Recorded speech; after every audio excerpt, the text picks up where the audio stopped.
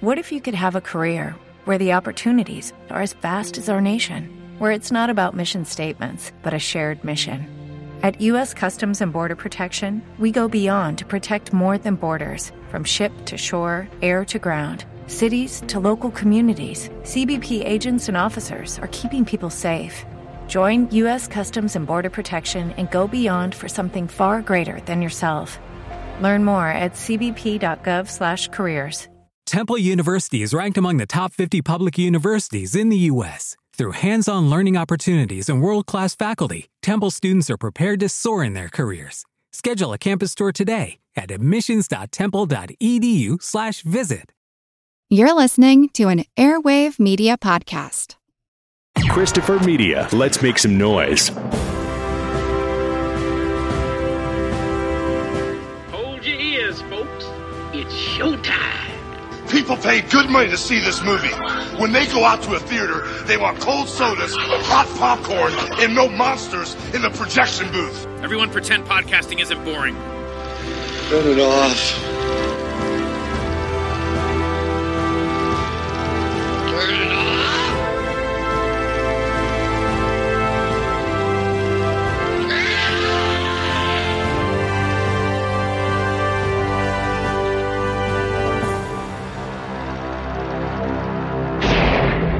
Who's buried in Midian? Ain't nothing but dead folk. Somewhere, hidden from sight, closer than you might think, is a place that's not on any map. Midian. Something's breeding there. It looks a lot like hell, but they call it home. There goes the neighborhood. They're not pretty.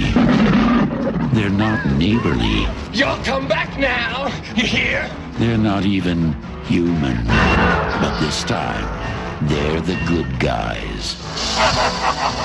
From the imagination of Clive Barker comes Nightbreed. You can't go down there! They have only one enemy. A beast called man. Sworn to destroy the Nightbreed. Sounds like we're going head-to-head with the devil himself. And only one chance. A man. Boone! Called Boone. It's time to fight! Go get 'em, boys! I'll kill you all! What chance have we got? They're armed. So am I. Out of your deepest fears and your darkest fantasies, Clive Barker brings you a startling new breed of adventure. I won't let you down. Nightbreed. At last, the night has a hero. Outstanding. Welcome to the projection booth. I'm your host, Mike White. Joining me once again is Mr. Tim Luz. Hello, nice to be back with the Tribes of the Moon. Also back in the booth is Ms. Samm Deighan. Hello. On this special episode, we are looking at Clive Barker's Nightbreed. It's the story of Aaron Boone, played by Criag Sheffer. He dreams of a place called Midian, an underground world of monsters. For some reason, his psychiatrist, Dr. Decker, played by David Cronenberg, also wants to go there, but to destroy all monster life. I hope I'm getting this plot synopsis right. I've watched this movie 4 times now, maybe 5, and still not quite sure of all the rules of Midian or the motivation for our characters, so maybe we'll be able to figure that out as we go along. Of course, we're going to be spoiling this film as much as it can be spoiled, so you have been warned. So Sam, when was the first time you saw Nightbreed, and what did you think? I saw Nightbreed when I was about 13, I want to say. And the reason for that is my dad is a huge horror fiction fan, but especially Clive Barker. And so I saw Hellraiser and Nightbreed and things like that probably before most people's parents would allow them to. I don't know if it's just those sorts of nostalgic associations from having seen it at such an important time in my life, but Definitely as a teenager, I would hear people talk about Nightbreed in a really negative light, and I found it very frustrating because I love this film, and I feel like it's a perfect sort of like kind of horror fairy tale. And so even though there are issues with the cuts, especially the theatrical cut that I'm sure we're going to get into, I just think it's wonderful, and I can't understand anyone who disagrees. How about you, Tim? I remember seeing the promotion and assuming because the marketing on this was terrible that it was just another slasher movie and didn't quite interest me. It's funny, the thing that turned me around was I remember they made 2 different Amiga computer games for this movie. And I remember seeing the art and seeing the creatures and realizing, oh no, this is much more up my alley. So I taped it off HBO late one night and watched it at like 3 a.m., which is really the best time to watch this movie, I think. And I had the same reaction to this that I had the first time I saw Blade Runner. I absolutely love this movie, and then it has a really weird ending scene that doesn't quite ruin it for me, but makes no sense. And again, as in with that film, I was very happy to find out that ending was not the original intended ending. But yeah, I love this movie. I've grown to love it even more as I've read the novella and seen the various cuts and read the comics, and I've had to defend it in many conversations, and may have to do so again for a few points on this one. But yeah, I adore it. So basically, anyone who made it this far in, Tim and I will show up at your house and fight you. Well, I'm looking forward to the visit because I remember this playing at the theater where I worked at. So when it came out, and the poster was pretty awesome. All the great monsters on there. The moon-faced guy who looked like Mac Tonight, the Big Mac logo person, played by Doug Jones, which I found out recently. And I remember cleaning this theater. It played in Theater 4 for whatever reason. I remember that. Played in Theater 4 for a long time. And I would go in and just kind of steal little glances, quote unquote aisle checks. But, cleaned during the credits. So I got to see that post-credit scene of Cronenberg coming back to life with that weird guy, the priest who, puts his fist into Cronenberg's belly. I'm thinking that's a reference to Videodrome, maybe. And I'm just like, okay, well, this is cool. Nice way to end it. But it took me quite a few years to finally sit down and watch it. And then I now have watched, I unfortunately watched the director's cut first recently because I saw the theatrical cut. I saw the director's cut. I've seen the Cabal cut. I just finished watching the theatrical cut, and I watched another cut, and I didn't see a whole lot more in the theatrical cut or in the director's cut where I was just like, oh, wow, that was a really necessary scene. I thought it kind of dragged a little bit. As much as I love this movie, one thing that I find to be really annoying, not in all cases, but in most cases, is when years later, a director or a studio or something like that, but it's usually a director, will release a different version of their film. And since you brought up Blade Runner, I think Ridley Scott is sort of the most egregious perpetrator of this. But with Nightbreed, it's great that you can see that extra footage, but I don't think most of it was necessary. It's cool in a historical way to see what wound up being cut, but like you could have just put those scenes in as special features. They didn't really need to be in the movie. Watching the theatrical cut again this morning, I did find it felt so much choppier to me now after seeing the director's cut. I feel like, especially in the first act, there's a little bit more room to breathe. There's a little bit more room to feel Boone and Laurie's relationship a bit more than it was. It was in such a rush in the original theatrical cut. And I do feel that last scene with Laurie at the end is so important. I feel like it really doesn't work without that final scene. So I definitely think there are advantages to the director's cut that really enhanced the film for me. I think right now I'm to the point where I'm filling in the holes when I see the shorter version, and I'm just like, oh, okay, yeah, this is the part where we get to see Boone go back to the apartment, and he has this little fantasy, and he sees himself coming down the stairs and making out with Laurie, and then we get a little bit more of this. So I'm seeing these moments in my head. So I've talked about this before. There have been several episodes of the show that I've done before where it's like, I didn't know which version of this to watch first. And so like I said, I think I went the wrong way about this because now I'm filling in things. Like when I saw the Cabal cut, I was just like, I'm not really seeing a whole lot more than what I kind of assumed was already there. But the things that are missing from this film are the things, like I was saying in the intro, where it's like, I don't know why Dr. Decker wants to go to Midian and destroy the monsters. I don't know how Boone is, this is kind of a Messiah story. I don't know how he is the Messiah to the Nightbreed, because he seems like a dude. And the whole thing where they're talking about you used to have these nightmares and scream out things. And I'm just like, I would like to see that and kind of get a little bit more of that.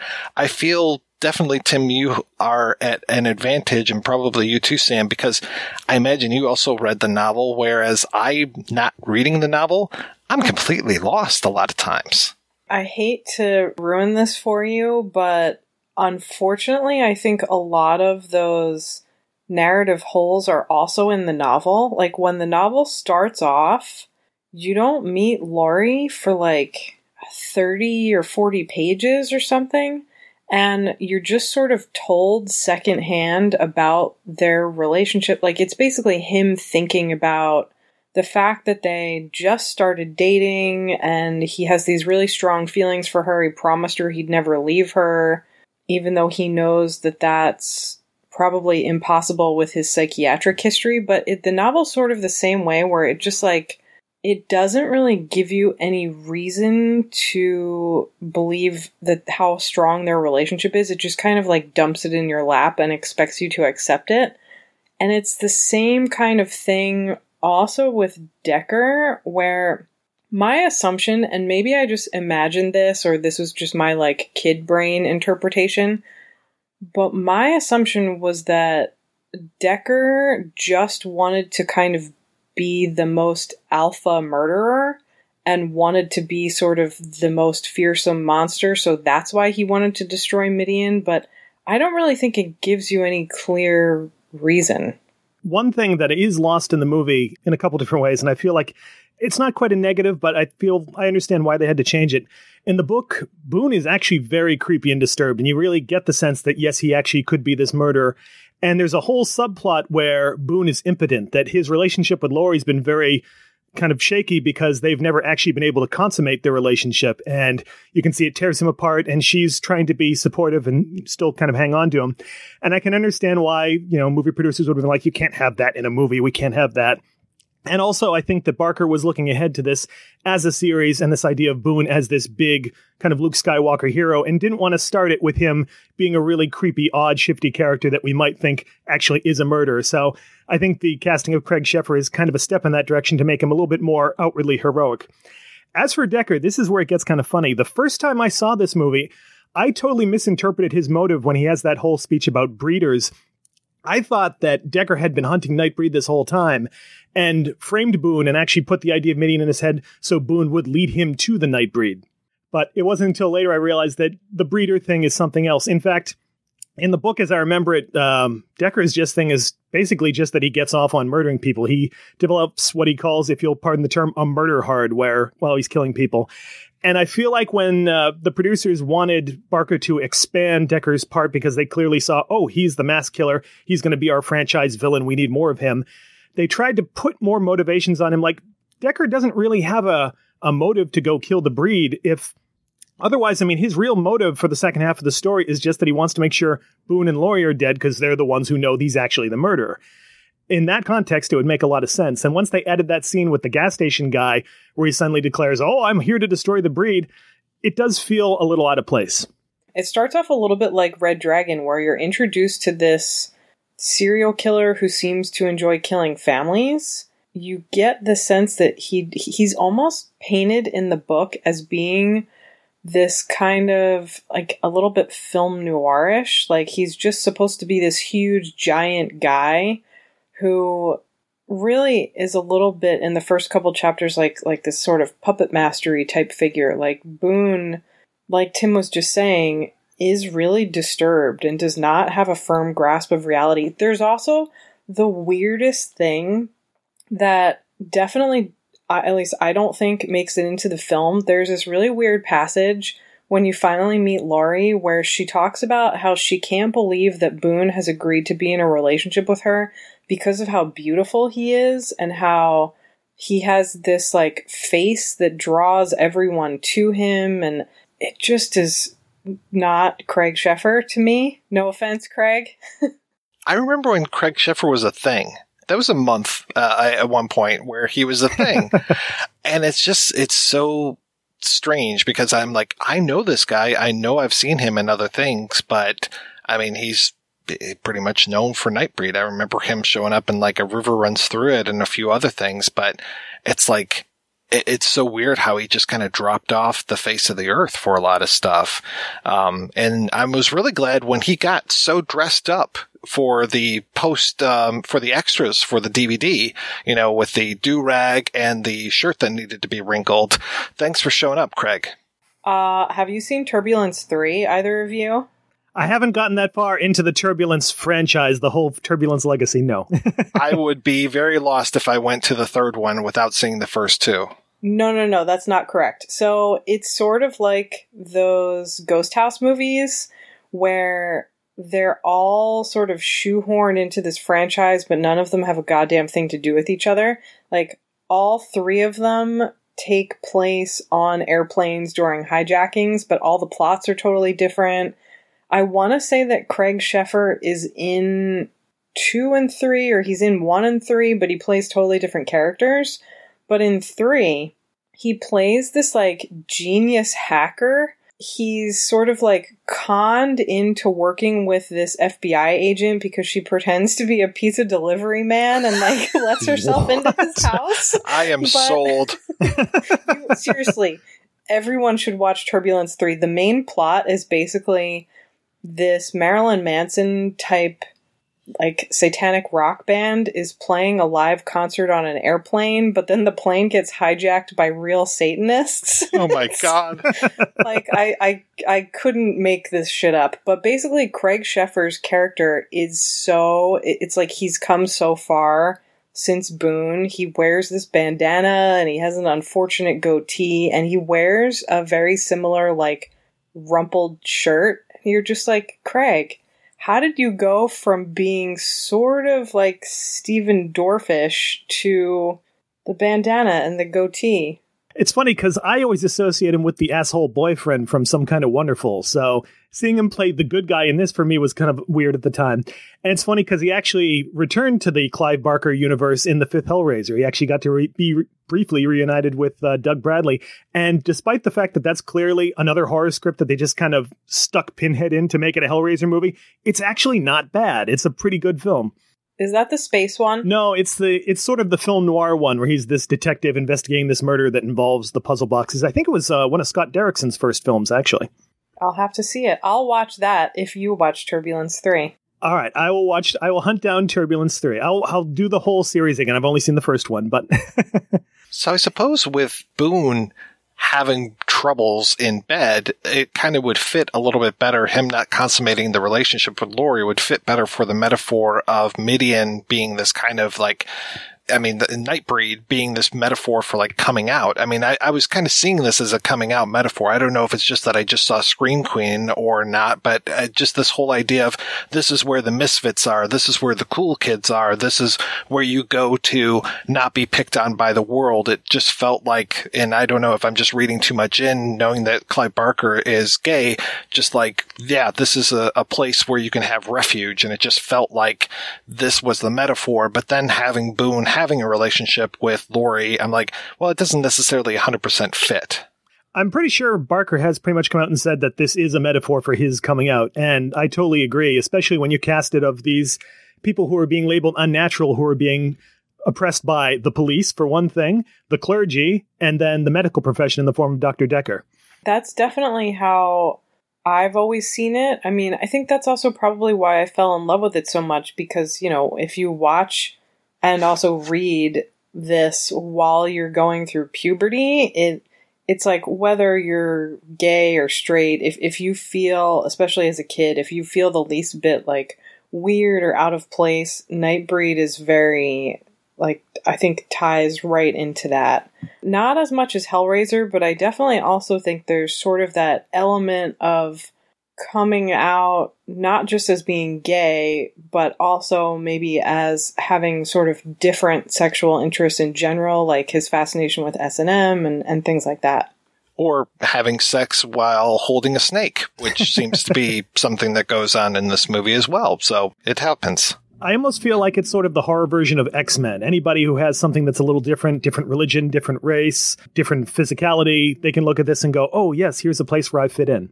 Totally. But the thing that always confused me, and Mike, I think you brought this up in the intro, is when I saw this movie as a kid, and even when I read the book, I, for some reason, had the impression that Boone was like a latent Nightbreed, and he just had to have his human form killed so that he could reawaken and fully be Nightbreed.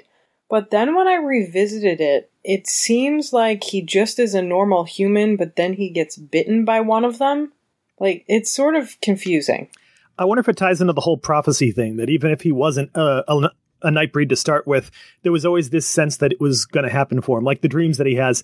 I noticed some of the sound work in this where in the first dream as he wakes up, you can already hear Baphomet saying, find me, heal me. Like he was always sort of meant for this. I don't want to pick on this movie, but I'm going to say some things. Hang on, I'm going to put my thumb blades on. There we go. Something that doesn't work for me with this movie is the Danny Elfman score. And especially when I'm watching like the director's cut and you have that same music when Boone and Laurie are having that intimate moment kind of as a dream sequence when he is high on LSD or whatever Decker has given him. That same music is the music that's used when she goes to Midian and is going through and we get to see all of the creatures. And just that Danny Elfman, I mean, it just... I'm like, okay, well, I'm waiting for Pee-wee to come out. I'm waiting for Pee-wee's bike to be taken apart by the clowns. And just that nightmarish sequence worked a lot better for me than where it is in there. And just the music overall is just a little too present and is way too Elfman for me. Music kicks in. Danny Elfman, what have you got? Bum bum bum bum bum bum bum bum bum bum bum bum bum bum bum diddly diddly diddly diddly bum bum bum bum. Genius, your best yet. So, I love this score. Honestly, it's weird because it's actually his first bona fide horror movie that he wrote a score for, and I was surprised when I first saw it that it wasn't more scary music. It is much more romantic and lush. I do agree. The music over that hallucination scene, reusing that part from later on when Laurie first encounters the breed, is a mistake. There's a couple cases like that. That weird, creepy piano theme that he composes for Decker shows up in a couple other places where it really doesn't fit. And I think part of it is just that I assume Elfman composed for the theatrical cut, and when they lengthened it, they just had to keep taking sections of his score and moving it around to fill in some of the gaps, unfortunately. That would make a lot of sense, because, there are things about it I like, but I have this kind of the same problem with Hellraiser, where I do like a lot of the original score, but knowing Clive Barker and sort of knowing his association with bands like Coil, I wish there had been something more kind of creepy and abstract and maybe more experimental, because Danny Elfman, like that particular type of sound, it just makes it's hard to take it seriously for me. I wonder if part of it for me is seeing it back then. Seeing it now with the context of Elfman is a little different. Seeing it then when he'd only done about 8 movies before this, I feel like it's a little different. With the Elfman sound wasn't quite as crystallized as it is now. I mean, yeah, this is a year north of Batman, so we hadn't had our fill of Elfman at this point. I also first saw it probably 96, 97, so by then, when I was old enough to have seen it, like, I knew who Danny Elfman was, and I associated that music definitely with Batman. So it was like, why is this here? I heard a lot more Edward Scissorhands in it this time than Batman, actually. Yes, did that too, definitely. I do love that we got that really bizarre country western version of Skin, the Oingo Boingo song that plays in a couple scenes. It's just so odd. I think the other thing that doesn't work for me with this is just that music plus the creature design, because some of the creatures look really cool and other ones, it's just like, it reminds me of the cantina scene where it's just like, hey, we need something. Put a werewolf mask on this guy, put devil horns on this guy. I'm just like, okay, because there's some creatures where I'm just like, you just look silly. I'm sorry. I'm not scared. Like, I would like there to be more monstrous type stuff. It reminds me of watching Face Off on Sci-Fi Network, where it's just like, okay, this was probably in the bottom 2 looks for the week. Fortunately, there's no extent of goofy storytelling that will make this any better than it is. It is exceedingly problematic. It just doesn't come out in an intelligible way for me, either visually or with the story.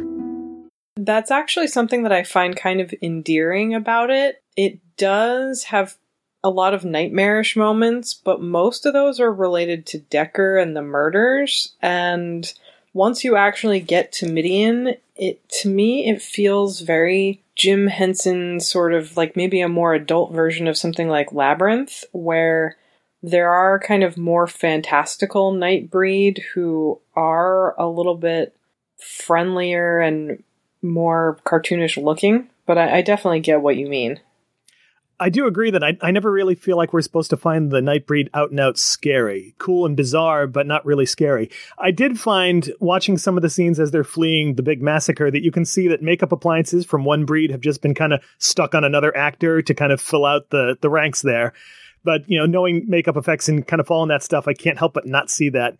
And I'll admit, Blu-ray does reveal a few of the application. Hey guys, it is Ryan. I'm not sure if you know this about me, but I'm a bit of a fun fanatic when I can. I like to work, but I like fun too. It's a thing. And now the truth is out there. I can tell you about my favorite place to have fun. Chumba Casino. They have hundreds of social casino style games to choose from with new games released each week. You can play for free anytime, anywhere. And each day brings a new chance to collect daily bonuses. So join me in the fun. Sign up now at ChumbaCasino.com. No purchase necessary. VGW Group. Void where prohibited by law. See terms and conditions. 18+. Lucky Land Casino, asking people, what's the weirdest place you've gotten lucky? Lucky? In line at the deli, I guess? Aha, in my dentist's office.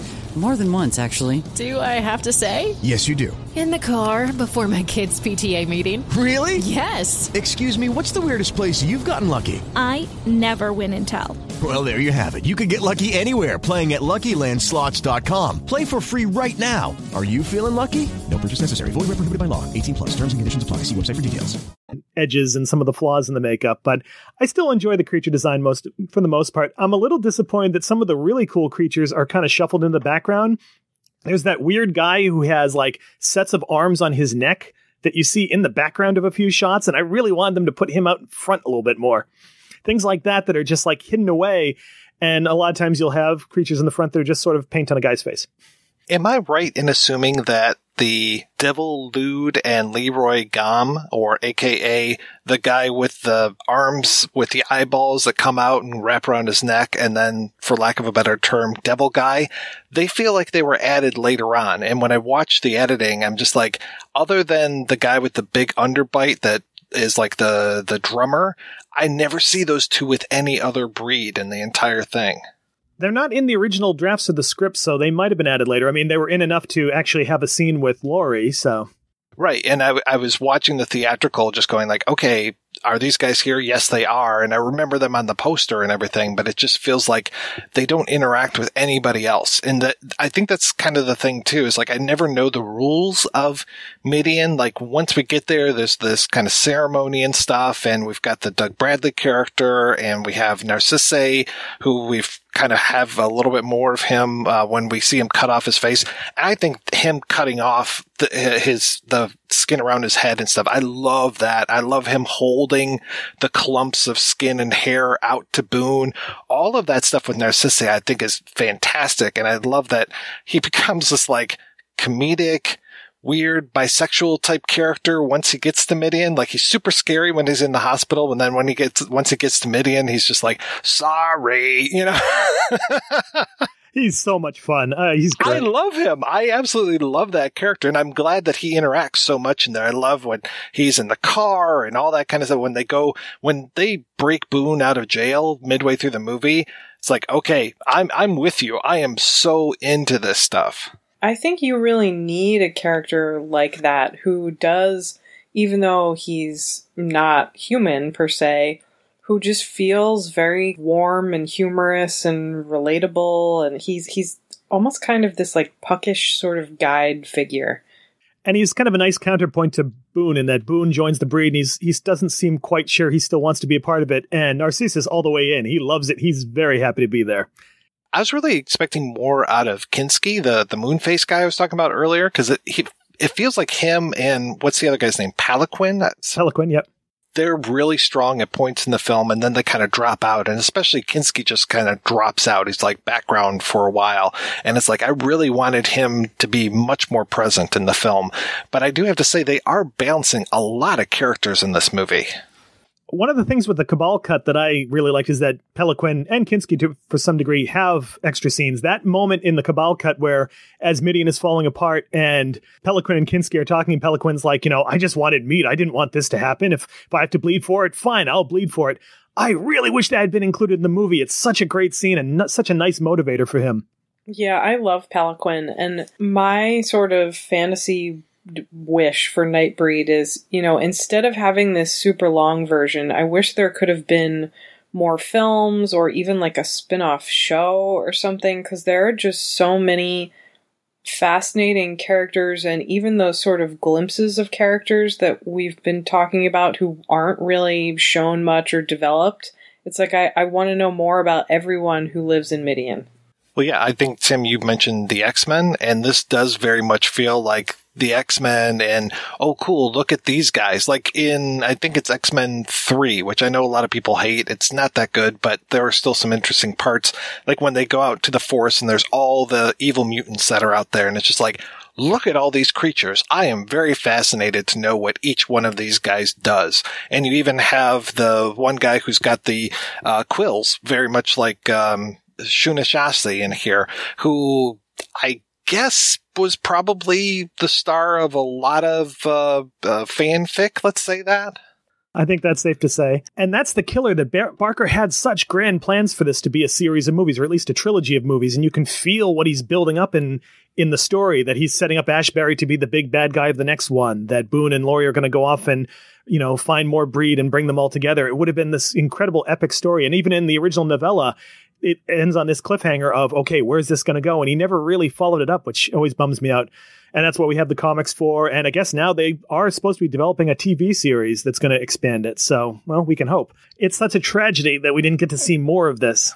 The priest character, they give him such a close-up, and I was just like, okay, am I supposed to know this guy? Was he in this movie before? And I would go back and watch. I'm like, no, he's not in here before. Why is he getting this close-up? Why are we getting the shot of him digging his nails into his hands? And it just felt like, okay, again, like I just felt like I was missing so much. I was just like, was this in the book? Was there a lot more to this? And I think that was also one of the reasons why, when I heard about the Cabal cut, and I was just kind of on the sidelines of this whole thing, I would read stories, I would hear about things, and it's just like, okay, Cabal cut. I'm like, okay, that's great. I am glad anytime there is footage that has been discarded, that is found again and is able to be restored, or, if this wasn't Barker's original intention, great, put that stuff in, let him have his cut.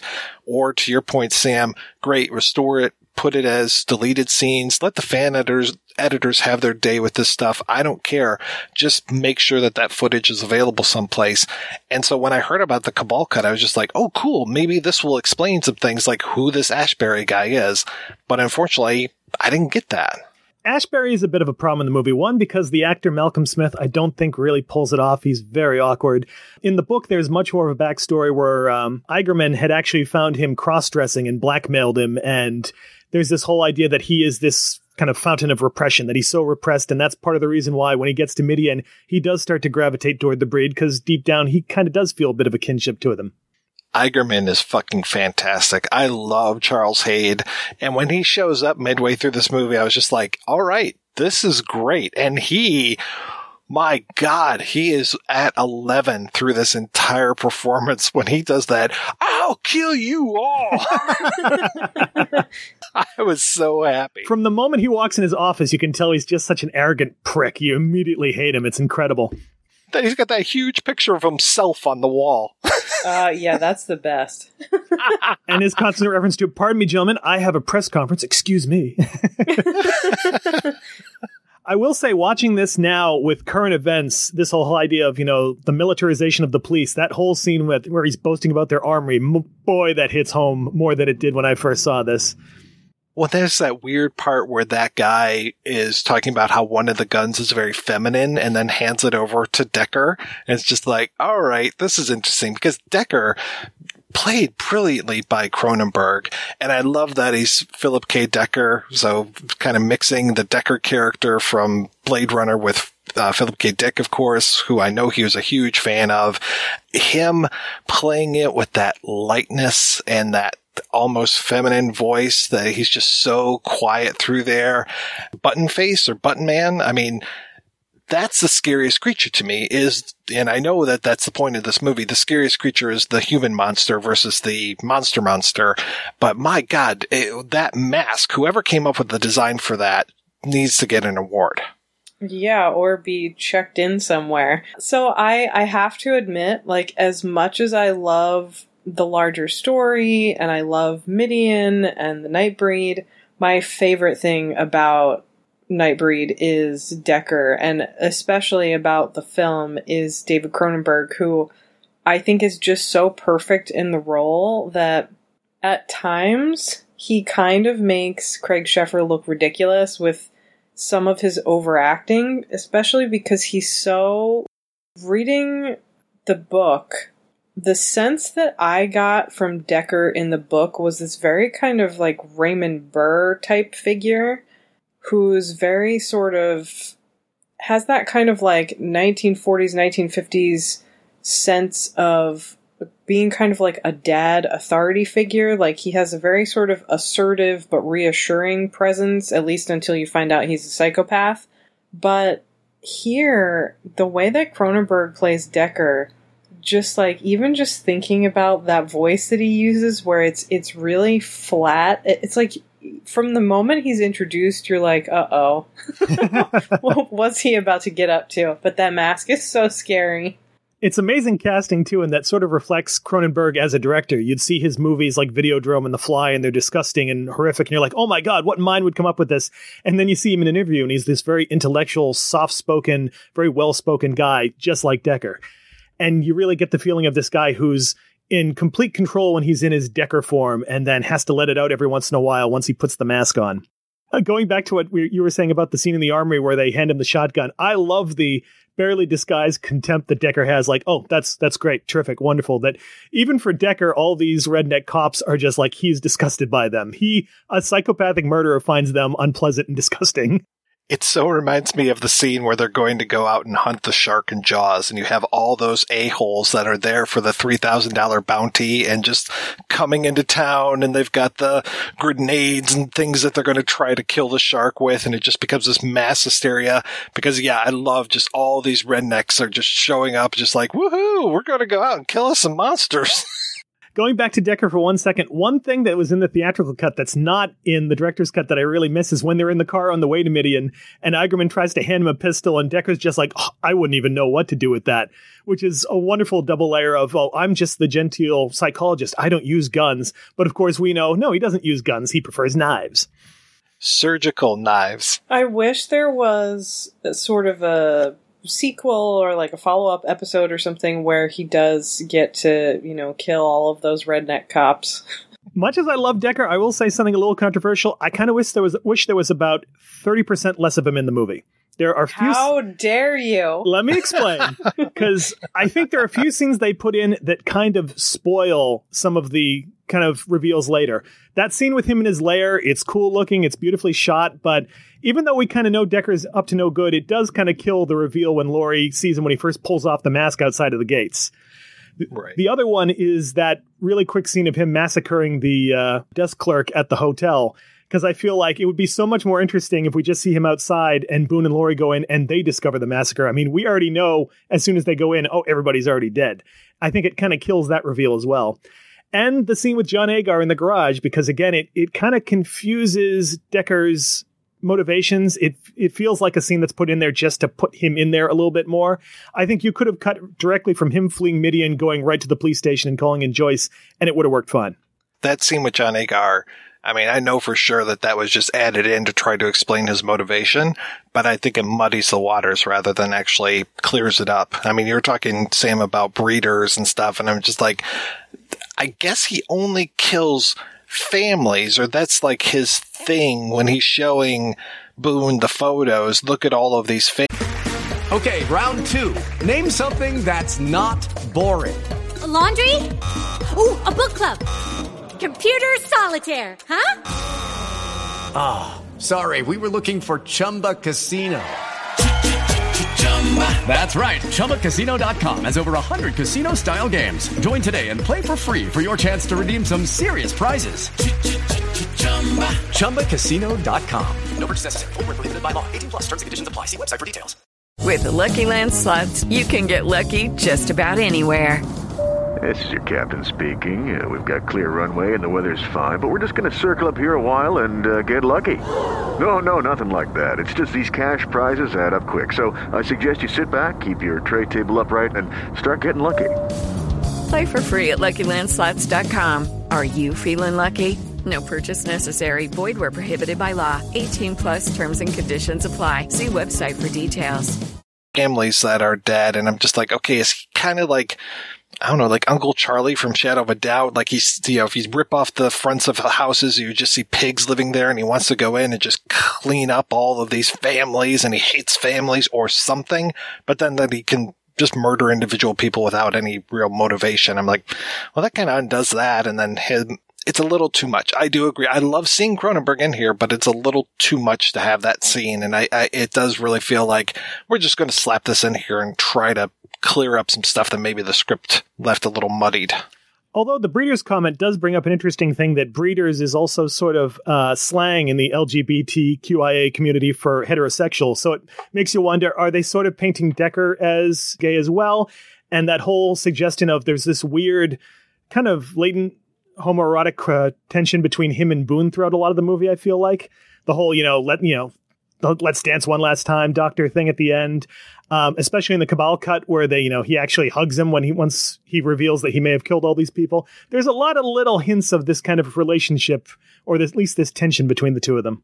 I definitely thought the first time I saw this that the breeders comment was meant to refer to heterosexual people who have children.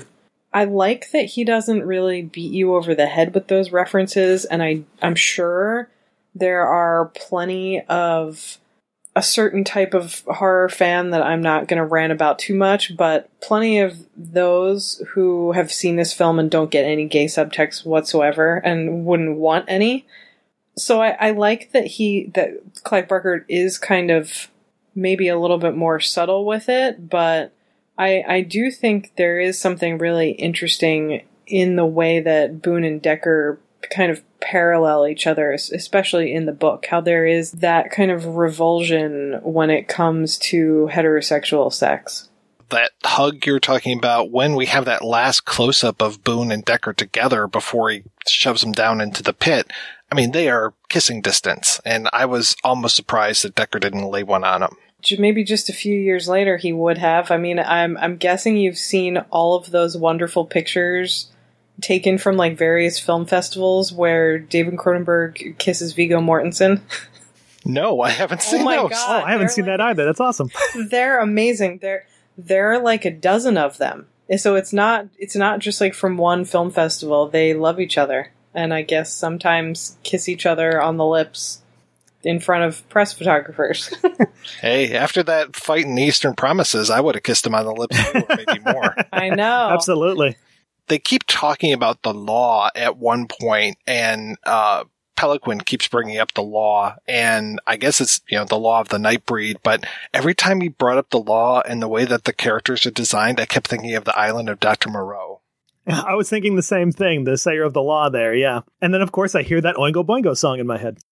That has to be like a conscious, direct reference. I mean, there definitely are, even though it doesn't have that sort of mad scientist creating these creatures angle, I think there are a lot of similarities between Island and Nightbreed.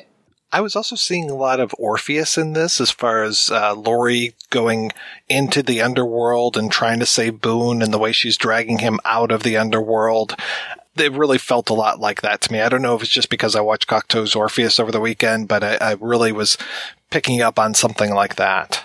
One of my favorite things about Clive Barker overall is I think he's particularly adept at weaving myth and fairy tale and folklore and even past horror tropes into his work in a way that feels really original. Like, I know there are more maybe mainstream writers like Neil Gaiman who do that, where it just feels too obvious and sort of cringy to me, but I think when Clive Barker does it, it feels very kind of elegant, and I don't know, that's always been one of the things about this movie that I can't totally wrap my brain around, is that Laurie and Boone relationship, which feels like it's not, like we talked about in the beginning of the episode, in a lot of ways it feels like it's not given enough time to develop so that we're not as invested in why she loves him so much or why they need to be together. But I think by the end or by the halfway point, I can't help but feel invested, and some of it might be because of that Orpheus nod. Well, it's nice, too, that they named the place Midian and going through, like, biblical history of Midian and all this stuff. And I know Moses, and they call the Doug Bradley character at one point, they're like, hey, Moses. And Moses lived in Midian for, 40 years, I think, like, after they escaped the Pharaoh, and he ends up in Midian. But then there's also more the story of Gideon, who slayed a lot of the Midian folks, and he was doing that because they were worshiping Baal. I was very surprised that they went with Baphomet in this, or Baphomet, rather than Baal, but it was nice that he's able to mix those together in here and have those references, and if you get it, you get it. If you don't, you don't. And then on a different level, you can almost see Boone as sort of Moses himself and Baphomet as sort of the burning bush, sending him off on his quest. Me being one who loves to grasp at straws, the song Johnny Get Angry, which Laurie sings in like a deleted scene that eventually got put back in, and the crowd, man, they fucking love that song.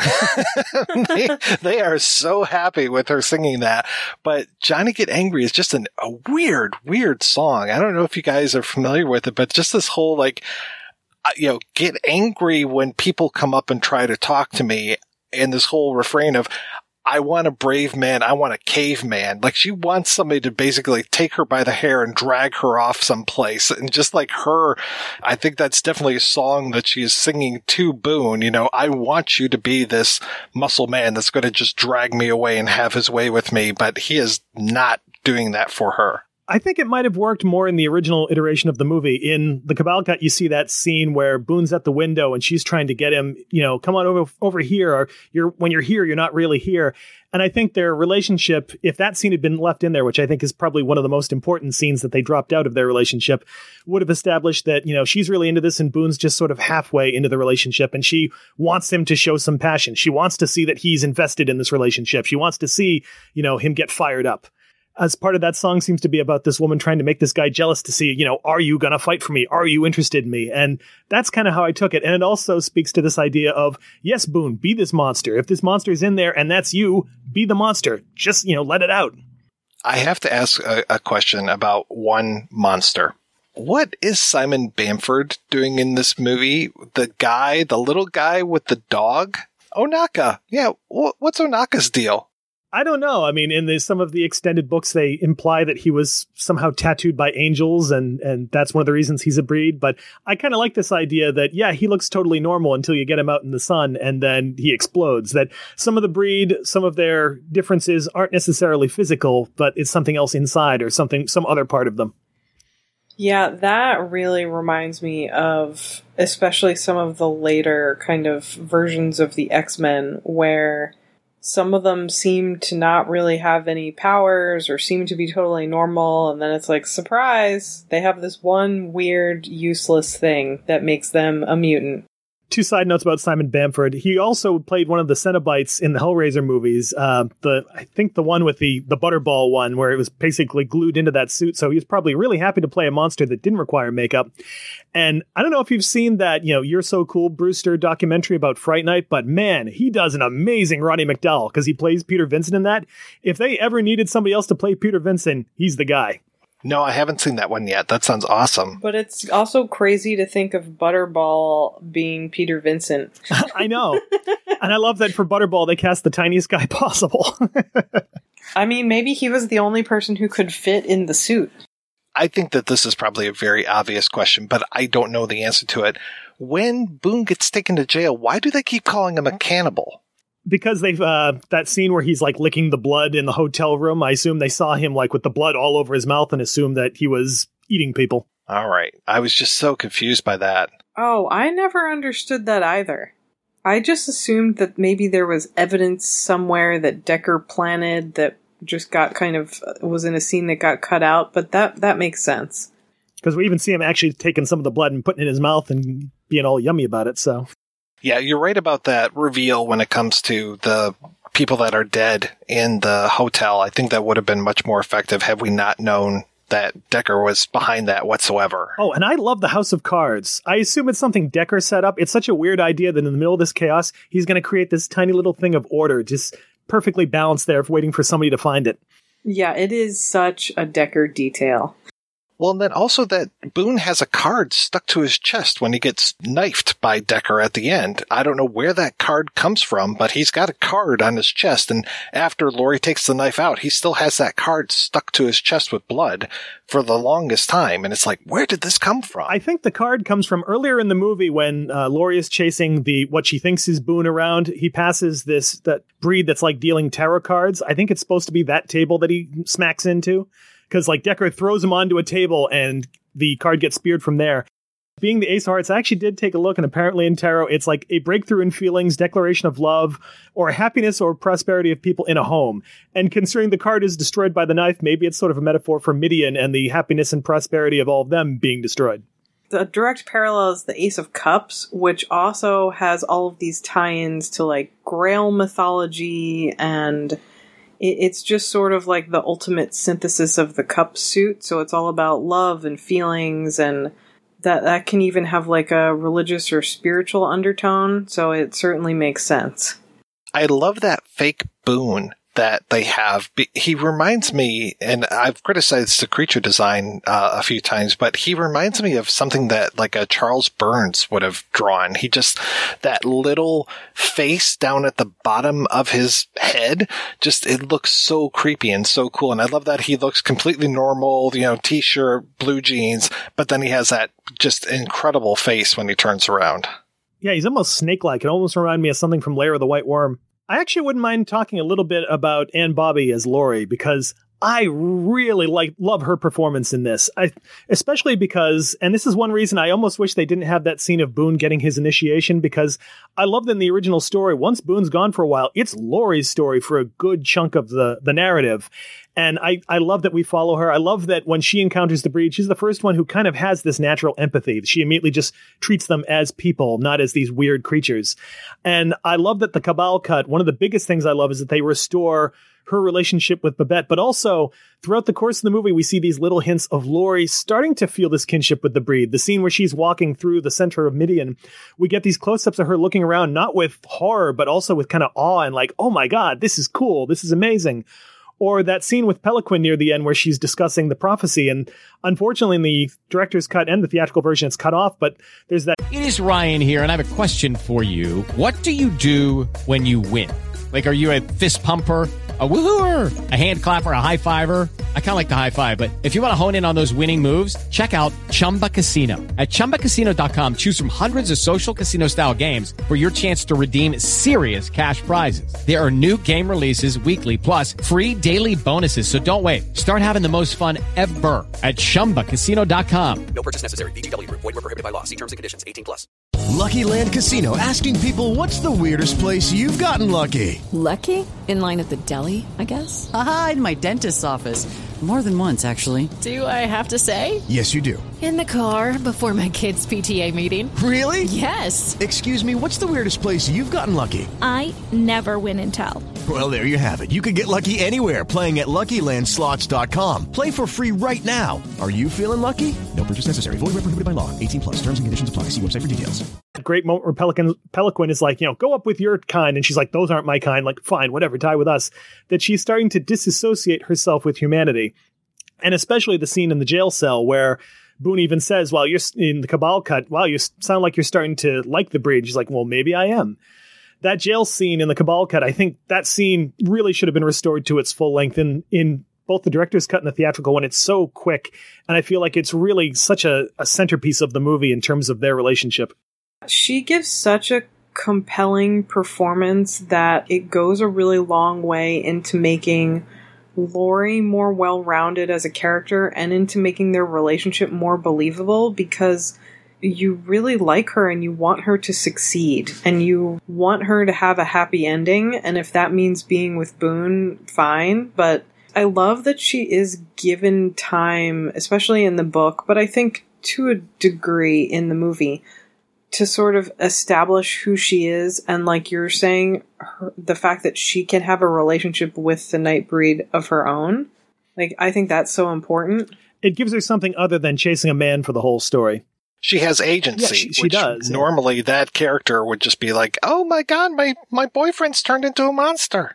She rescues Boone to some degree. She rescues Babette twice. She's chased by Decker a few times, but she never doesn't feel like she always falls into the damsel in distress role. And also, I gotta say, and I might be in the minority in this, I like the song number. It goes on a little long, but I really like her singing in it. She's got some pipes, man. She really sells that song. And she's really singing it. As silly as maybe it is, I think it also gives her character a little more dimension, because she's not just this kind of sad girl on a mission to save her boyfriend. She has wants and needs that are maybe suggested a little bit more directly in the book, but I think that kind of weirdly come, as we were talking about earlier, weirdly come through with that performance. I think it's funny that in the director's cut, we finally get to find out what Boone and Laurie's professions are. We don't even know that in the theatrical one. They're just people who just walk around and do stuff. At one point, I thought this was going to become like a Romeo and Juliet thing, where Boone belongs to the breed. He even says, I belong to the breed now. It's like, okay, that's cool. And I thought like she would try to be the human that brings him back or something, even though he's dead. But I thought for sure she would just not be able to handle him as who he is. And I was so glad, especially even when we see a couple scenes of him with his Cabal face, and it's like, you better tone that down. She's not going to like you, is what Narcisse says. And he changes back, but then finally, when he shows his true face to her, she's accepting of it. There's something that I think is spent a little more time on in the book, which is kind of this idea that she doesn't fit in either. And I think the book, at least in the beginning, is sort of critical of her character, and it kind of speculates, like, why would a normal woman want to be with somebody like Boone, who's really fucked up and has all these problems? You get the sense at first that it's a little bit judgy of her, and that maybe she just is finding somebody that she can fix. But I think it moves on from there, and it allows her to have agency and to be a strong character who is also a really kind of loving, empathetic character, while at the same time, it's like you see all of these other humans and how either terrible they are or how stupid they are. And so she just feels like I could never imagine an ending where she says to Boone, like, okay, let's go back to the suburbs. Everything's going to be fine. Speaking of other humans, I'd like to bring up Inspector Joyce, a character who it kind of feels incomplete in both the theatrical and director's cuts. And I think it's interesting how, if you look at it, those cuts compared to the Cabal cut, you see two different paths for the character that go interesting ways based on his actions.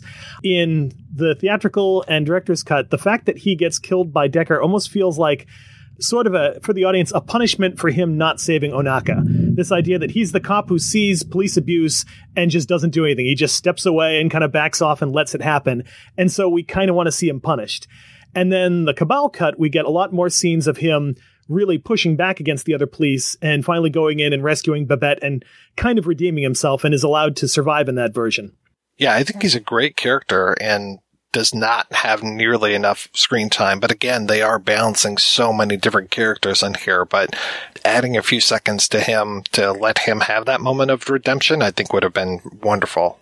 That is definitely, like, if I had to pick a main problem, that sort of double-sided thing where on one hand you could have a much more like tightly knit film, a more cohesive plot if you had less characters, but there's also the opposite side, like I was saying earlier, where it's like I just want more time with all of these characters.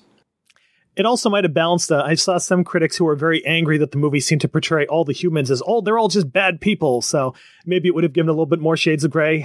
# not all naturals. Not all breeders.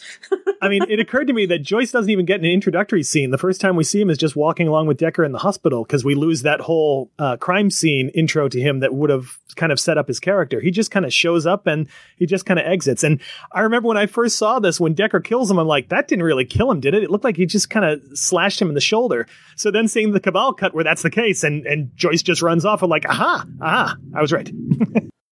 I do understand why there's some problems with that second act, because if he saves Babette and Laurie saves Babette, Babette's just kind of being handed off like a relay race. Everyone's just kind of handing her over to different people. Yeah, Babette really, I think, is like, she and Rachel need to get their shit together. Keep that kid on a leash, especially when she's in her cat form. Oh, I do remember a lot of the ushers making a special trip into the theater when Babette's mom would do her little act in the jail cell there, or in the prison. Yeah, we were 18, 19. What are you going to do? Something that was revealed by the Cabal cut and thankfully fixed partially in the director's cut, that some of the performances have been dubbed over to varying degrees of success. I'm so happy that we finally get to hear Doug Bradley as Lylesburg. I mean, how could you cast Doug Bradley with that amazing voice and then dub him over with some random German actor? Because Lylesburg is so much more interesting to me with Bradley's voice coming out of him. Yeah, it's like anytime you see Christopher Lee in a Euro horror movie and someone else's voice comes out of his mouth, it's like the man spoke like 10 languages. Why couldn't he be recording himself? Like, it feels like a crime. If you've ever heard his spine chiller audiobooks where he's narrating all these classic horror stories, they're just amazing, that incredible voice. I did notice that there's at least one scene in the director's cut where they still use the German voice. That scene where he's talking about how Baphomet is going to blow everything up. It's still the German accent. It bugs the hell out of me. The other thing is that Catherine Chevalier, who plays Rachel, was dubbed over. I mean, she has, I think, an American accent, and they got this woman with this great, much older timbre to her voice and that accent that I think actually works even better than the original actress's voice for the most part. But then in the director's cut, you have that last scene and you can hear her original voice, and it's really odd. When it comes to her, like, because I don't know her the same way I know Doug Bradley, I'm just so used to that other accent. That's just how I picture the character, like automatically having that. The only other thing I've seen her in is the second Hellraiser movie, where she plays one of the character's mothers in a flashback. And then that's when I first heard, oh, that's not her voice in Nightbreed. Oh, wow.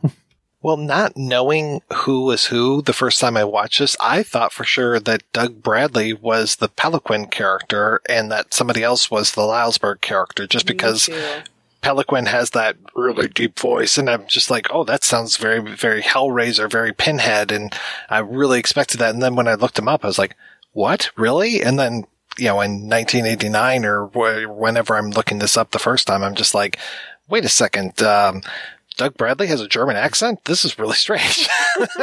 And the reason why is so stupid. The production company wouldn't pay for him to come to LA to do the redubbing sessions. So they just figured, we'll just get somebody else. It doesn't matter.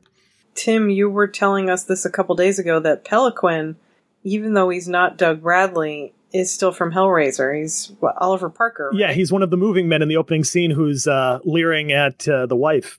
And he became a director and actually put Doug Bradley into one of his movies. I think it was An Ideal Husband. And he directed that great Othello with Lawrence Fishburne. He's really good.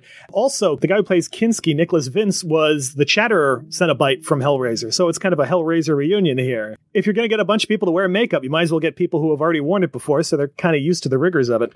All right, we're going to take a break and play an interview with Charles Hayde, and we'll be back with that right after these brief messages. There's a new podcast on the block. Video Vortex Podcast.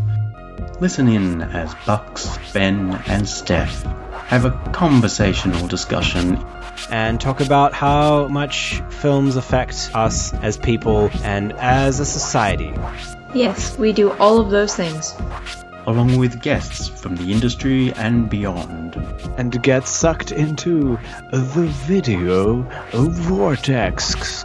Don't say sucked on a promo. We most definitely are making up on the spot. Find us on assorted apps and at videovortex.podbean.com. Hey. Hello. A little bit of introduction. We are the Film Room Cast. I am Albert Wiltfong. I am Austin Shin. And we talk about movies. We talk about anything we like to our heart's content. We talk about everything from the very best films ever made to the very worst. And we have scraped the bottom of the barrel on the worst ones. It's not what you'd expect either. No.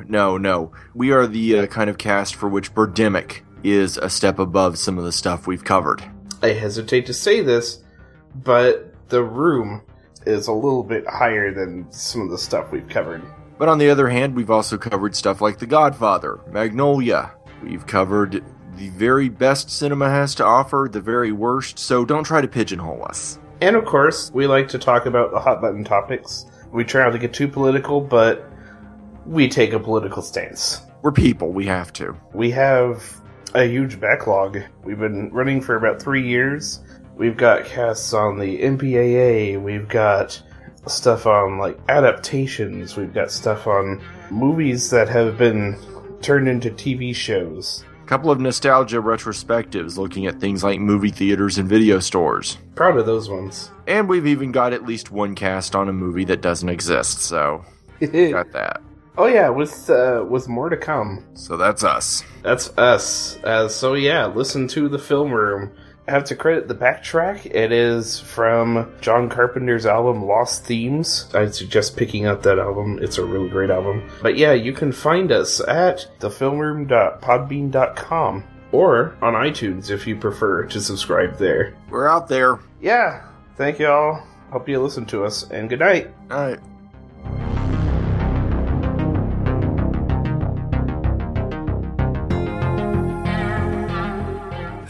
I'm Dame Judi Dench, Her Royal Highness the Honorary Queen of the British Isles, parts of the Caribbean, and I have a scarf consortium in the basement of Harrods.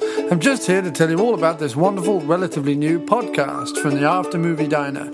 There's movie discussion, interviews with independent film directors, music, and abject silliness. First thing, every Monday, just in time for your sweaty and stressful commute. Or like me, maybe you're sprawled seductively on a chaise longue waiting for a really good breakfast. Go to amdpodcast.blogspot.com or search for After Movie Diner on iTunes, TalkShoe, Podbean, or Facebook and get that dose of goodness that you've been looking for all your sleepless nights, long commutes, and lonely weekends, maybe spent dressed in a tutu playing checkers with a machine eating Nutella straight from the jar. It's the After Movie Diner podcast, filled with all the B. Would you mind if I asked you a little bit about your very brief stint on Barney Miller? That was a really interesting situation because I had done the pilot, the Barney Miller thing that you saw. Isn't that interesting that they put it on? I did that with me in it. I mean, because Max, played the part. Max Gale played the part for Men On. Wasn't his name Wojciechowicz or something like that? Yeah. You were Kaczynski and he was Wojciechowicz. Yeah, so they were, right there being racist about Polish people. Anyway, no, I took it. This guy Danny Arnold, I guess, was the producer, and I did the pilot, and then I was directing a play back in New York, and I was supposed to direct a play back in New York. I was committed to the play because the pilot got a late pickup, so it got a late pickup, and I had already committed to the play, and I told Danny Arnold that I couldn't do it, and he was furious. Absolutely furious, and it was beyond my pickup time, so there was no legal way they could pick me up. And so I mean, it would have been nice, I guess.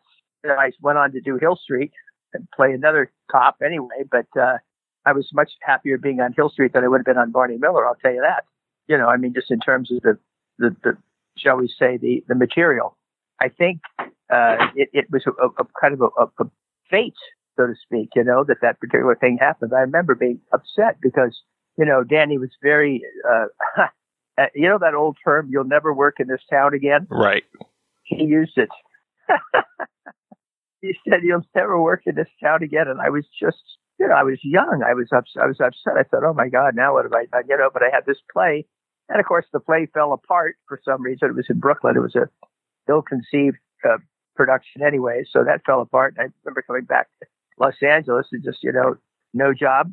And here I was. But things picked up after that. So it was fine. What is it about you where you have played so many police characters? I think probably my size, and probably my sort of manner when I can put that vibe on sometimes. I think that's probably what it is. I always thought of the characters as human first and police second. But it's interesting, yeah. And all of a sudden in Nightbreed, you're right, Eigerman. That's interesting, yeah. And that came from Mark Frost. Mark Frost had been a guy who I had worked with before, also. So people just sort of put me into that slot, What was that experience like for you, being Captain Eigerman? Because it was the nature of that particular film, in certain senses, you kind of didn't know exactly what was happening all the time. Let's say that. It was such a complex film, and we were filming it. I couldn't tell. I mean, I didn't know. Certainly, it had about 3 or 4 levels, and I think that's probably why it's sort of it has the status it has. But it was just, for me, it was just so sort of, I don't know. I don't know if it was confusing, but it certainly was an interesting experience in terms of, the levels of what that was, right? A land here and a land there, you know what I mean? Had you ever gotten a chance to play that high before? Just like your performance, you were up to 11 so often in that. Well, but that's what the director apparently wanted. And I think he wanted that from everybody. He's a pretty crazy guy, man. That guy, as we've, brilliant guy. But man, it was pretty nuts working on it. I got to tell you, he had so many of these ideas and the design and the whole thing. It was pretty crazy. You couldn't sort of even keep up with it. You know what I mean? Does that make sense? That it was such a fantasy and an illusion and all that. It was so like, wow, what's going to happen next? And yes, I know I was on that level, but I think that level is going kind of all the time, if you know what I mean, in the film. So it was all like, wow, just, Clive Barker, crazy.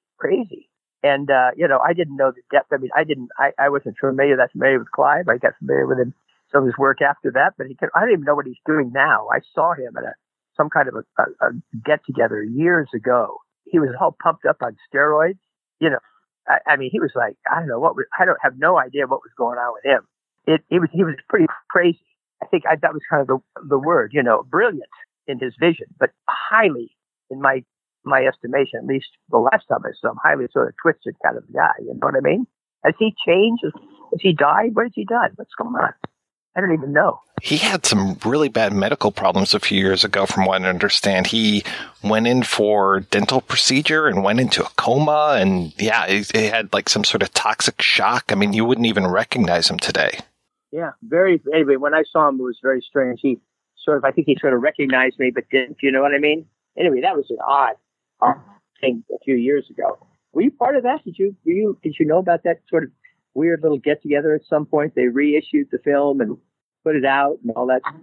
Anyway, I followed way from the sidelines, It was such a strange film to work on, and then a strange occurrence after that. And he was such a strange guy. It was like, oh, okay. I just made the choice to sort of, I realized that there was some kind of an inference to sort of some kind of, they called the guy Eigerman, so that had something to do with some kind of Nazi inference, right? Police, Nazi, brown shirt, kind of the thing that I wore and all that. So I think I got myself with the mustache, probably an interesting choice to sort of, that was, and the hair cut the way it was and all that. I sort of tried to look a little bit like a stormtrooper. I mean, that was just, again, a character choice on my part. Nobody really said that to me, but, and I think I had a gold tooth in my mouth. Yeah. So anyway, I used to go sort of all the way with my characters. You worked against David Cronenberg quite a bit in that one, and I was curious how that was to work with him. David is such a David and I, in many ways, had a very interesting relationship because we sort of took to each other right away. I think we both saw ourselves kind of like, what are we doing here? If that makes sense. And we used to hang out. I think that he probably has something to do with my becoming a director, and I'll tell you the story. he was a big racing enthusiast, which he always was. And there was some racing going in England. And so he went up one time to a track. And when we went up to the track, we went by this place on the Avon River. You could take a ferry from one river to another. And so we decided to get one of these, long little ferry boats, right? You could rent them and go through the locks and go from, the Thames to Stratford-on-Avon. So we decided we would do that. So we got in this thing. It was on a weekend. Took this trip. I remember going along with him. But I remember one night he and I got into our wine and cigars, I believe it was. And we sat there and he had his notes and stuff with him. And he at one point turned to me and he said, "Do you think a typewriter would take a shit? Would it shit numbers?" Now, if you look at the piece that he did on Burroughs, I believe it was, that was one of the things that was in the movie, in the fantasies. So that was a very strange thing. The most interesting thing he said to me at one point is he said, and I'll never forget this, we were talking about, careers and things like that. And he said, "Well, why don't you try directing? You've got a great imagination." He said, "I mean, anybody can direct. Look at me." I'll never forget that coming from David Cronenberg. It was like, yeah, okay, Dave. But I remember slightly after that, I remember being in Pinewood Studios, and there's a big, above the entrance to the dining room, there's a picture from Lawrence of Arabia with David Lean and O'Toole, and very interesting black and white picture. And I looked up at that and I thought, and I referenced back to Lawrence of Arabia, which I had seen when I was like 18 or something. And somewhere deep in my soul, I said, that's what I want to do. And I came back and I had the opportunity, because I was working with Stephen Bochco, that I could sort of observe on shows. So I went back and started that. And I decided I was going to become a director. And I did. And I directed Doogie Howser was the first thing I ever did. Bochco turned to me after that. He said, "You're going to work." I said, "Good." And I was off and running. My agent was not crazy about that because I was a working actor and working a great deal. But I turned that corner. I also saw that acting was terrific, but acting was also, to me, somehow, there was a bit of risk in it because you never knew where your next job was coming from. And of course, I don't know why I thought that it would be better with directing, but somehow it turned out quite well for me. I know over the years you directed a lot of Criminal Minds, but were you in front of the camera for that one as well? In Criminal Minds, I did some kind of a silly thing. I mean, in retrospect, I have a whole, I don't even know how to describe this. Would it be calling biting the hand that feeds you? Maybe that's what it is. But it has to do with the fact that I was very good at creating a lot of the sort of mayhem. You talked about mayhem before, but in my work, I noticed that I was very, very good at chases and things and running and blah, blah, blah. And I was very good with action. And a lot of the action and sort of things like that are quite violent. And I remember after a while becoming at the end of my career, really, maybe about 5 years ago, whenever I stopped, I became very disenchanted with the violence. And I remember just particularly one day one of the producers said, "Can you make the guy who's burning in the warehouse scream a little louder?" I came home and I looked at the poster on my wall of Godsville that I produced when I was 21, and I said, "I'm out." And that was the beginning of my retirement, honestly. Well, are you actually retired? I'm writing, but I mean, I hung it up. I sort of got off the floor, as you would call it, about 6 years ago. I mean, I just turned 77. So yeah, I mean, I'm done with that. I've got to still have a company. I'm still working on a pretty really exciting project. I had a relationship with ITV International for some reality stuff, and that all fell apart because of the COVID thing. We were going to go to the South Pacific and look at sustainable fishing among all the tribes and people that are down there. You know, this guy who's called the Shark Man down in New Zealand, and we didn't do that. Like everybody else, I've been sitting on my ass here. Mr. Haid, thank you so much. It is always a pleasure talking with you. Mr. Haid, yeah, but I mean, I'm not used to be called Mr. Haid. You can call me Charlie anytime you want. All right. Well, thank you, Charlie. I appreciate it. I'm saying Mr. Haid was my father.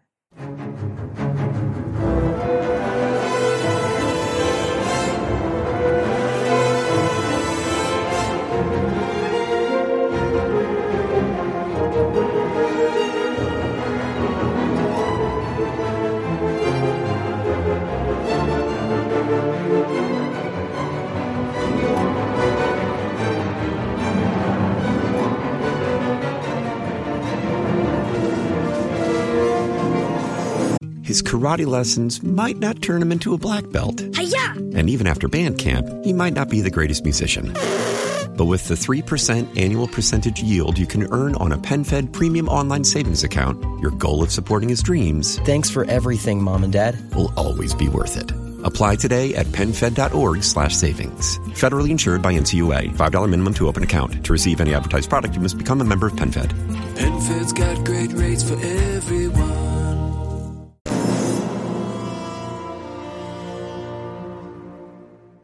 All right, we are back and we're talking about Nightbreed and so many cuts of this movie that I was so confused trying to figure out what I was watching. The first, when I rewatched it the other day, when the note about Mark Miller came up on screen, I was just like, oh, I just watched the wrong version. Honestly, watching this, I suddenly was inspired. I kind of want to put together my own cut, taking out some of those extra Decker scenes and trying to get it a little closer to the script in the original novella. I don't know if I'll bother with it because that's a long and involved process, but it might be kind of fun.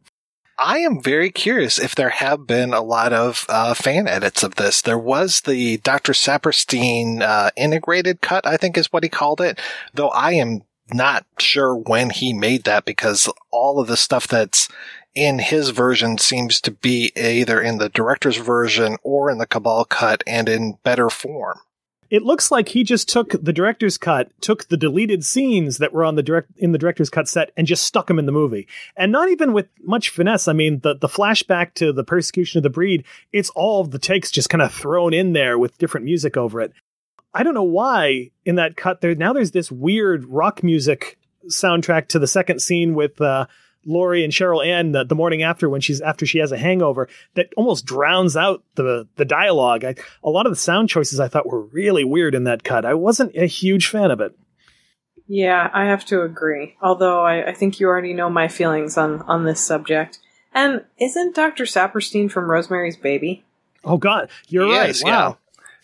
Yeah, Dr. Saperstein, he was very helpful, not the character from Rosemary's Baby. Not the actual Dr. Saperstein. But the fan editor known as Dr. Saperstein, he had put together a really good version of Exorcist 2 at one point. So that was a good way. And he also, more than anything, he collected a bunch of the extras. So it was like, okay, cool. So I was able to see a bunch of interviews and things, and that really helped out when it came to the Exorcist 2 episode.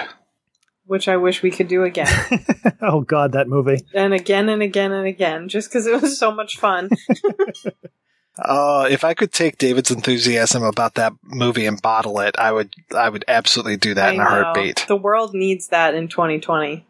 I can't wait to show that to my wife. She hasn't seen the second one yet. We've watched the first one, the third one, but not the second one, so.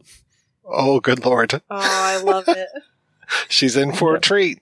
So I did find the integrated extended cut was from 2016. So I think that is before the Cabal cut possibly came out. Is that right? That sounds about right. I know there was a very limited Blu-ray run of the Cabal cut, which unfortunately I was too slow to actually grab. I wish I had, because man, I'd like to own that.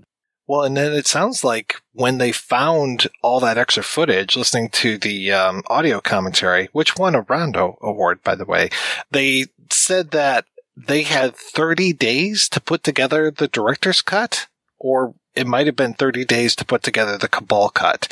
Whatever it was just too short, and I think that's why we see those weird things. Like that scene with Shauna Chassie at the end when she is throwing her quills out at the guys in the Cabal cut, it is really strange, just the way that the music will rise and fall with the sound effects, and then it'll change to different music or no music. It's just like, all right, this is very weird, and there was obviously something else that was going on here, but they threw it in the way that they threw it in. I was like, why didn't you just use this from the regular version? I always look at the Cabal cut as almost like an assembly cut or a work print. I don't think it's not meant to be the finished version. So you get a lot of repetition, a lot of things that just don't edit well. And it did make me appreciate what Goldblatt and the other editor, I think it was Richard Marden, I think his name was, did in terms of putting things together.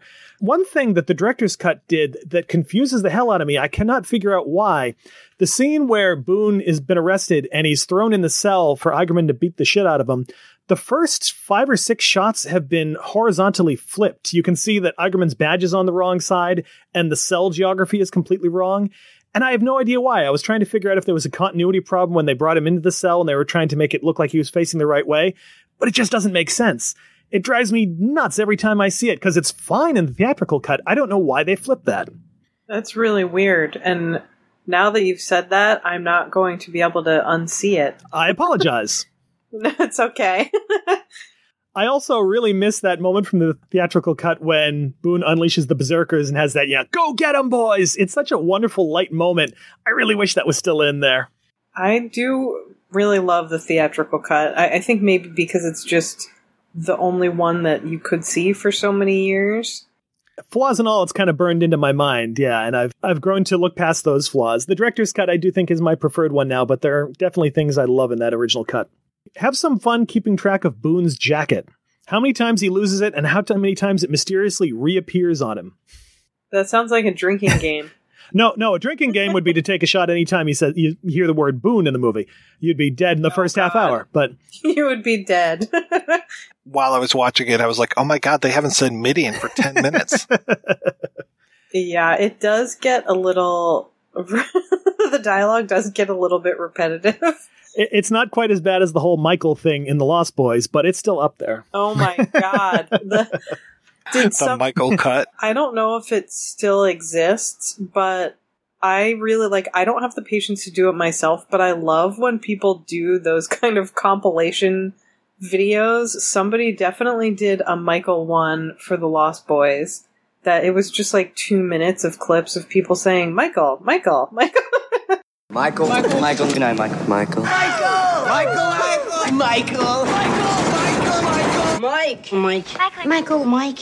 Mike. And somebody else did a compilation that's been taken down for years now, but if anyone ever recreates this, they will be my favorite person in history.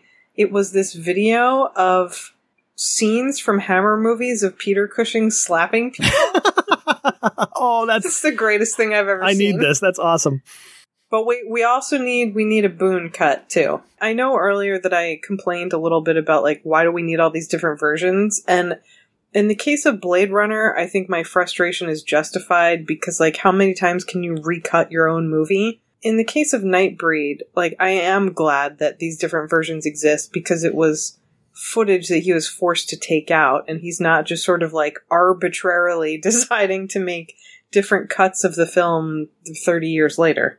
What hurts the movie, I think, a bit is that he wasn't allowed to film everything that he wanted to either, and that's the thing. They can reassemble as best they can, but there is a lot of stuff that you feel is missing that he really probably wanted to get and wasn't able to because of the studio pressures. Yeah, it's such a shame. Now, I've seen Hellraiser, and I've even seen Hellbound, but I haven't seen Lord of Illusions. Is that worth watching? Yes. Absolutely. I love Lord of Illusions. Lord of Illusions actually was one of those movies that I didn't watch. As much as I loved Clive Barker in my teens, I had heard that Lord of Illusions was awful when it came out. And so I waited probably 4 or 5 years after it was released and rented it on a whim, and it's great. There's so much stuff in there that I think would make a great series or even a sequel, even 2 or 3 movies or a whole TV show. Like Nightbreed, and I guess Hellraiser, he just is so good at creating these universes where there's so much interesting stuff in the background, and Lord of Illusions definitely has that. Yeah, you have to see it. It's a really good quintessential horror noir. It really grabs both elements of that together perfectly. In comparison to this, while the story doesn't compel me as much as Nightbreed does, you can see that Barker's chops as a filmmaker have really improved. The filmmaking technique is fantastic. Unfortunately, he's one of those guys who just keeps running into trouble with the studios. It's really telling that the movie that he had less studio interference on was the most commercially and critically successful, Hellraiser. After that, they kept messing with him, and that was the case with Lord of Illusions too, where they made him take out a bunch of the noir stuff and just really compromise it and really didn't promote it properly. If you think about the plots of Hellraiser, Lord of Illusions, and Nightbreed, the least mainstream, the least accessible is Hellraiser. It's here are these S&M demons from another dimension that are gonna tear your flesh and your soul, and the studio's like, yeah, cool, whatever. And these other two, which are a little bit more normal than that, they have a problem with. Like, I just don't understand. It's all about the fact that Hellraiser was such a tiny budget, and then once Barker was working with actual studio money, then all of a sudden they all show up and tamp him down. They do make a really nice trilogy of this theme of people sort of attracted to the dark side and these weird kind of dark paranormal worlds. All three of them do have a sort of detective character who has to sort of solve some sort of mystery. And I mean, in Lord of Illusions, it's a literal detective. I was so confused because that came out in 95, and I want to say it came out right around the same time as In the Mouth of Madness. And I don't know why, but I just kind of got those two films mashed together in my head. Maybe the commercials were similar or something. So I finally just watched In the Mouth of Madness, and I guess I owe it to myself to watch Lord of Illusions. You just saw In the Mouth of Madness? How dare you, sir? Yeah, maybe about a year ago. Whoa. But I really wish that at the end of the commercial for Lord of Illusions that Scott Bakula would have said, "Oh boy." Someone should definitely do a Lord of Illusions cut where they just drop in lines from Quantum Leap and where Dean Stockwell randomly appears to give him advice. Ziggy says you've got a 5% chance of making this out alive, Sam. At some random point in the movie, he just disappears in a ball of light, and that's it. That's the end of the movie. That would be great. I didn't know Kevin J. O'Connor is in that because, man, I love Kevin J. O'Connor. Oh, he's great in it, he's too. He's really yeah. good in it, yeah. He actually gets to play a somewhat more straight role than he normally does, and he's terrific. Yeah, he's less whiny. He's almost enough to make me want to watch 11/22/63. Almost. Is it the Franco thing keeping you away on that one? Or yeah. Yes. Yeah, yes, it is. Yeah, yes, it is. I don't think. And I the Stephen King thing, because, well, it's basically a guy goes back in time. What is it, to save Kennedy? Great book, fantastic book, but so we'll see. I mean, does it end well? Does Kennedy get shot? Things happen. I'll say that much. I've got two more little things actually I do want to bring up. Watching it this time, I really appreciated some of the fascinating, subtle sound work. I don't know if you noticed that in two key scenes between Boone and Decker, when he's giving him the pills and during that meeting in the office, and when he confronts them during the day in Midian when they have that confrontation, they've added these weird, creepy whispers to the soundtrack very subtly, which I wasn't sure if it was. And in the first scene, it feels like it's implying Boone's madness. And then when you get to the next one, it almost feels like now it's implying Decker's madness, which is kind of cool.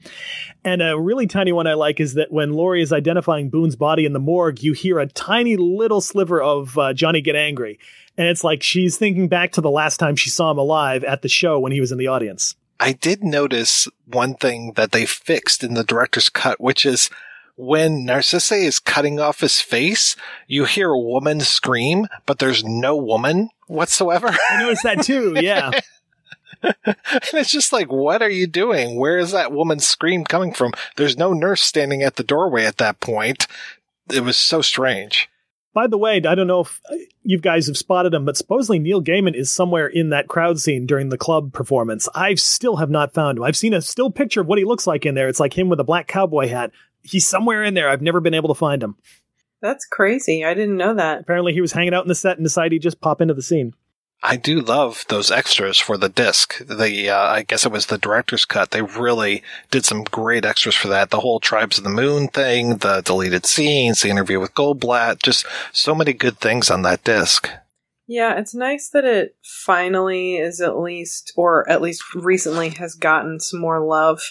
One other thing I got to bring up is the marketing of this movie. It was so terrible. The original movie poster, not the one with all the creatures on it. Have you seen the original one they marketed the movie with? Oh my God, yeah, which looked like a ripoff of another horror film, and I'm trying to remember what it was. Yeah. It was like the... Okay, yeah, and I'm just like, what?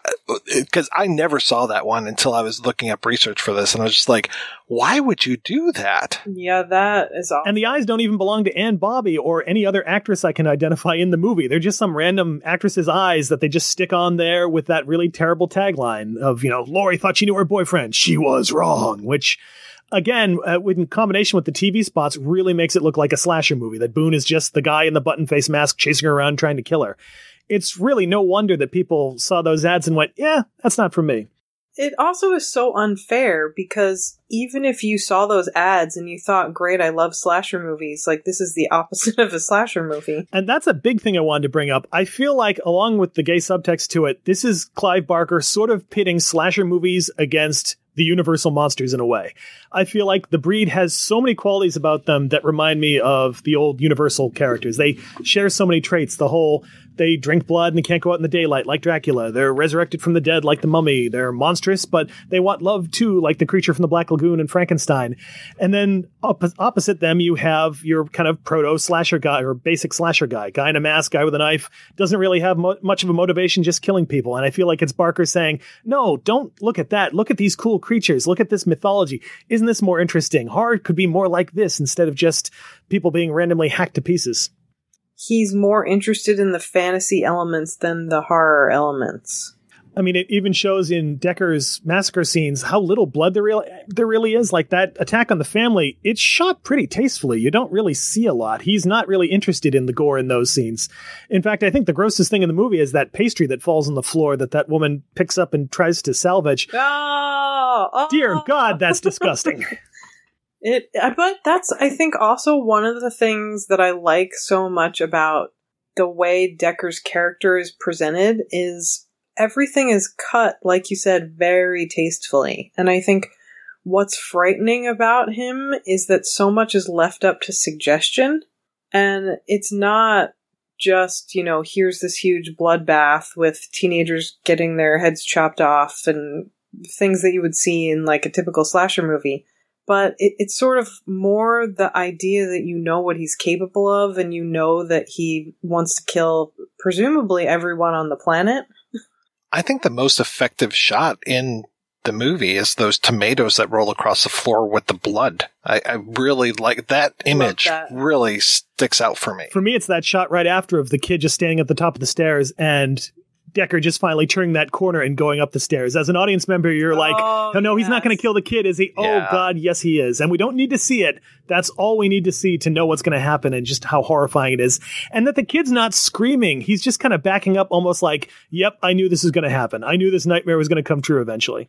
There are some really effective moments in this film, and it is a shame that he never got to flesh it out and be able to shoot everything that he wanted to shoot. I think it's a shame that he was so dispirited after Lord of Illusions and all the interference that he never directed another film. I mean, he's produced some and helped co-write some, but he never really directed another film, and I would have loved to have seen where else Barker would have gone cinematically. I know, it's so tragic. Well, and then all of his health problems. When I listen to the audio commentary, I'm just like, wow, what happened to him? And then having to go and look up and hear that he was in a coma and that he got toxic shock and just all of these horrible things that happened to the man. I felt terrible. Yeah, he had a bad run. Yeah, and he's such a brilliant writer. Even though he only made a handful of films, I think he's somebody who I'm so grateful for how influential he is because he is such an unconventional figure. Like, growing up, it felt like everybody I knew who was reading horror fiction was either really into Stephen King or H.P. Lovecraft or some sort of combination of the two. And I'm definitely also a big Lovecraft fan, but I always kind of hated Stephen King, and Clive Barker just felt like the opposite of that to me. It still sort of surprises me that he became just this sort of like towering figure in mainstream horror, considering not only that he's openly gay, especially at the time, but that all of his characters seem to just be these like weirdo outcasts. And I just, I would love it if he would say, surprise, I'm making a new film tomorrow, but I'm just so glad that we have the films that we do. In terms of creating mythologies, I feel like he really is one of the best and just has such a distinctive voice. Yeah, you're right, Sam. He was totally if you're not reading King, you're reading Barker, and that really says something about you and how your tastes run different than the rest of the mainstream that's reading the Stephen King stuff. It's funny, in my school, it was like Fear Street and Christopher Pike, Stephen King, Clive Barker. Oh, man. I forgot about Christopher Pike. Maybe Dean R. Koontz somewhere. Christopher Pike, wasn't he the captain of the Enterprise? Or Nicholas Pike, sorry, the other one. Whichever Pike it was. Okay. No, his name is Christopher Pike. Oh, okay, good. I thought I got it wrong. Mike, you probably don't know about Christopher Pike because he wrote these... I don't know who the target audience was. I think it was teenage girls. I'm not totally clear on that, but it was basically like if Judy Blume started writing slasher novels. they were like always about cheerleaders or like babysitters or football players, and horrible things were always happening to them. Like the bus on the way to a football game crashed and everyone came back as a zombie, or like that kind of shit. There was also this series around, it was sort of like a precursor to something like Scream, where there was this chain letter that went around, and if you got the chain letter, it was sort of like Scream meets The Ring, where it's like these high school students, they're nuts, they're really campy, but when I was like 12, they were a lot of fun. That sounds pretty awesome. I actually skipped right over those right to Stephen King, so I never got to experience those. You know what? You're not missing out. I want to thank my co-hosts, Sam and Tim. So, Sam, what has been happening in your world lately? Well, I spent the summer finishing a book, and I sort of tried to stop working on everything else, but I still have a couple commentaries in the works. One that just got announced recently was Britannia Hospital, probably Lindsay Anderson's most insane film, I think. And other than that, I'm not sure what will have been announced. So, yeah, lots in the works, but I don't know what I could talk about, which is, I know it's annoying. And how about you, Tim? What's keeping you busy? Well, for October, we're planning a couple big episodes to commemorate a couple anniversaries. Since it's the 100th anniversary of The Cabinet of Dr. Caligari, we're going to be covering that movie. And since it's the 60th anniversary of Psycho, we're going to be doing that one as well. Plus, normally here in Boston, we go into Brookline right before Halloween for 12 hours of horror movies at Coolidge Corner. And since, well, that's clearly not going to happen, we're going to try kind of our first live tweetathon on October 24th, that Saturday at midnight. We're going to do 12 hours of horror movies and invite people to tweet along with us. We'll have all of the lineup figured out by then and whatever hashtag that you need to follow, but it's going to be a lot of fun. No, that sounds great. And you're sure that we'll not be out of this by then? I mean, I thought the sunshine was supposed to cure us. I've been dousing myself internally with UV light, and I just haven't seen any effects. It glows really cool, though. I look really neat. I'll say that much. You're going to turn into the Incredible Melting Man if you're not careful. Okay, that would be the least interesting Nightbreed to be. Thank you so much, guys, for being on the show. Thanks to everybody for listening. Please head on over to the website, projectionboothpodcast.com, where you can find out more about today's episode. You'll also find a link over to Patreon, where you can make a donation to the show. Every donation we get helps the Projection Booth take over the world.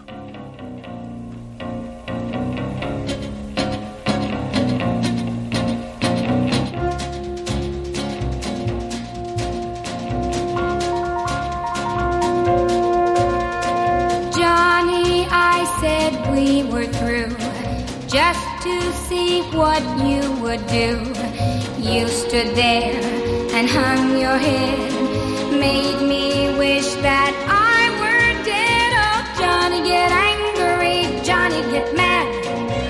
Give me the biggest lecture I ever had. I want a brave man, I want a caveman.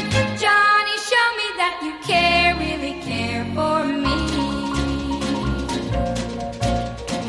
Every time you dance with me, you let Freddie cut in constantly.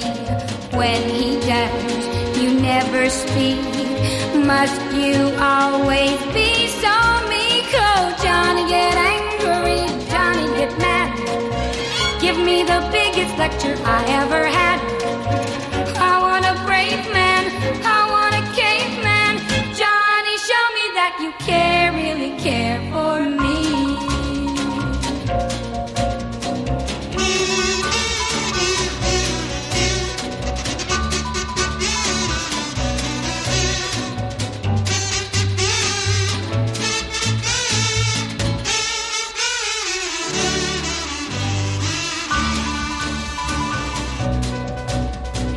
Every girl wants someone who she can always look up to. You know I love you, of course. Let me know that you're the boss. So Johnny, get angry, Johnny, get mad.